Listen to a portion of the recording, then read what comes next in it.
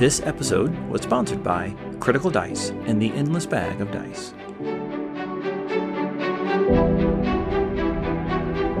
Welcome to the Compendium, a resource designed to help you spend less time learning D&D and more time actually playing. Luckily, it does not take long before you get to level 2, typically in most campaigns. And so once you hit level 2, things hit the ground running a lot quicker. They do. And you get a couple of things at level 2 that make a huge impact on your ranger. Yes. Yeah. So you get spell casting and you get fighting style. Which again, huge. Yeah, this is like the level of the century. So basically, there's a smaller list here than what you would see with fighter, but it's still a great one because it again leans into that very narrow band, but very specific and well-worn band of options for rangers. So you get the archery fighting style, +2 attack rolls with ranged weapons. Defense fighting style, you get a +1 to AC if you're wearing armor, and you probably are. Dueling, if you only have one weapon and no other weapons in your hand, you get a +2 to damage. And then 2-weapon fighting, one of my favorites. You engage in 2-weapon fighting. That means 2 swords in each hand. You can add your ability modifier to the damage of the second attack, which normally you can't do. So basically that fighting style lets a ranger attack twice pretty much every single round at level 2. And a monk has to spend key points at that point to do that. So it's pretty awesome. Now, other characters can absolutely do that. Fighters, for example, and others, but that's pretty great. Right. So we might be getting to this very soon, but in this particular, in the PHB, it actually says that you can't take a fighting style option more than once, even if you later get to choose again. Is that meaning that you'll get more than one of these eventually as your character levels up? Or is that saying it's one and done? Once you choose this one, you get no other options from this list?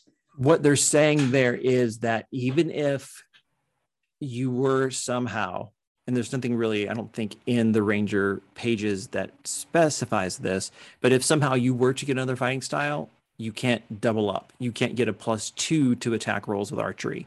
You have a +4. I mean, you have to do just that one. So you could have multiple kinds of fighting styles, and some of them are very complementary, but you can't have it more than once. And so if later, like they did with Tasha's, if they let you switch out, or if you multi-class into fighter and at level 1 get a fighting style, you get to pick something other than what you already picked. That's all they're saying. Okay, gotcha. Yeah, because there's some things in here like archery and 2-weapon fighting. Yes, would be great. But then, is it one of those things where I'll take this one now and take the other one later? Or, is it one of those things where it's like, well, I have to choose really wisely because I only get to decide this once. But even with that, if you decide to use the optional rule of feats, some of these might be addressed in feats.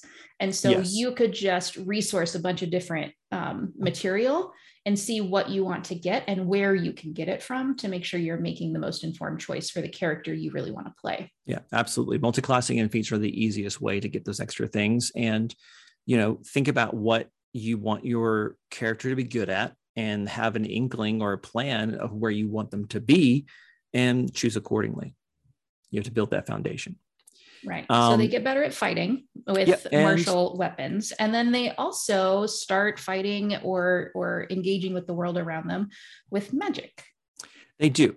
So they finally get spell casting. They get 2 spells and 2 spell slots. Not overwhelming, but it's still good. This is why this class is so unbelievably perfect for newer players, though, especially newer players that have played a little bit but are ready to branch out and learn a little bit more. 2 spells, 2 spell slots. That is so easy to keep track of. You know what your spells are. You don't have to flip through the book every time. It sounds kind of like weak for the character to play in the game, but as a player, that actually sounds really inviting. It really does. In fact, my son, when he was like 9, he chose to play a ranger. So it makes perfect sense. My daughter picked a sorcerer, so there's that. I believe it. Yeah, she was 7. But exactly. And so for them, not only is the list of spells pretty small, They have to follow a chart in that first chart there of how many spells they know. That basically goes up by one like every 2 levels or so. Actually, up by one every 2 levels is the methodology. And they refresh on a long rest. Wisdom is the spell casting modifier for all of that, calculated the same ways for everything.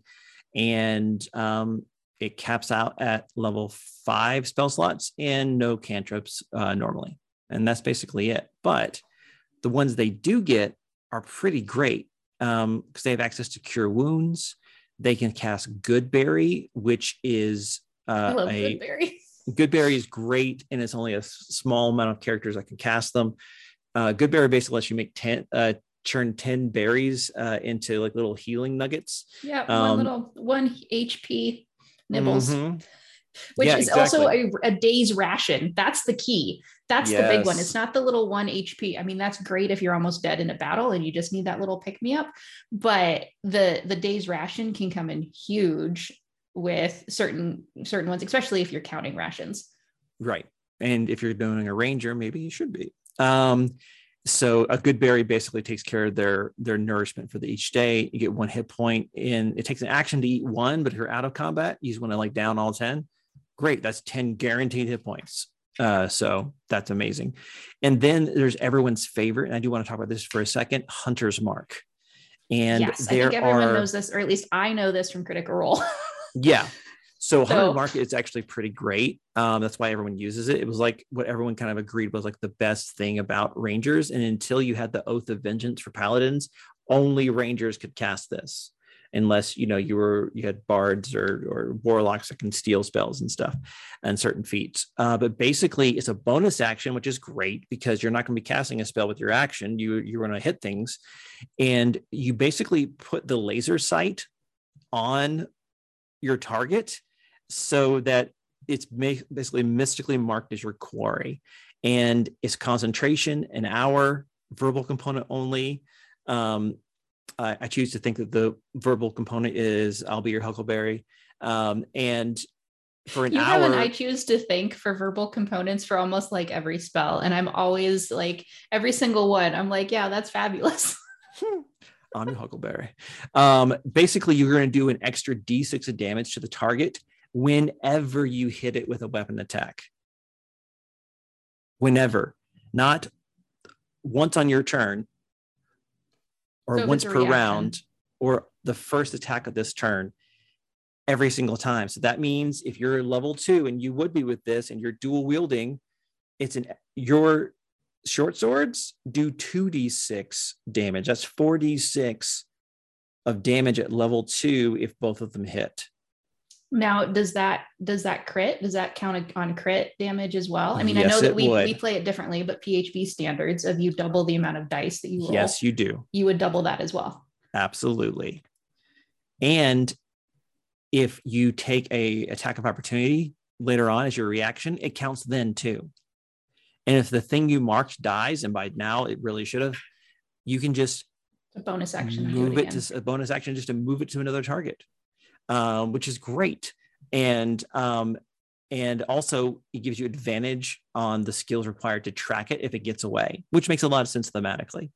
Now, unfortunately, this is one of the spells that you can cast at higher levels later on, but it doesn't up the damage. It just ups the length of time you can concentrate to 8 hours and to eventually even 24 hours. So that's fun, but I wish it did more. But early on, man, that is the go-to for sure.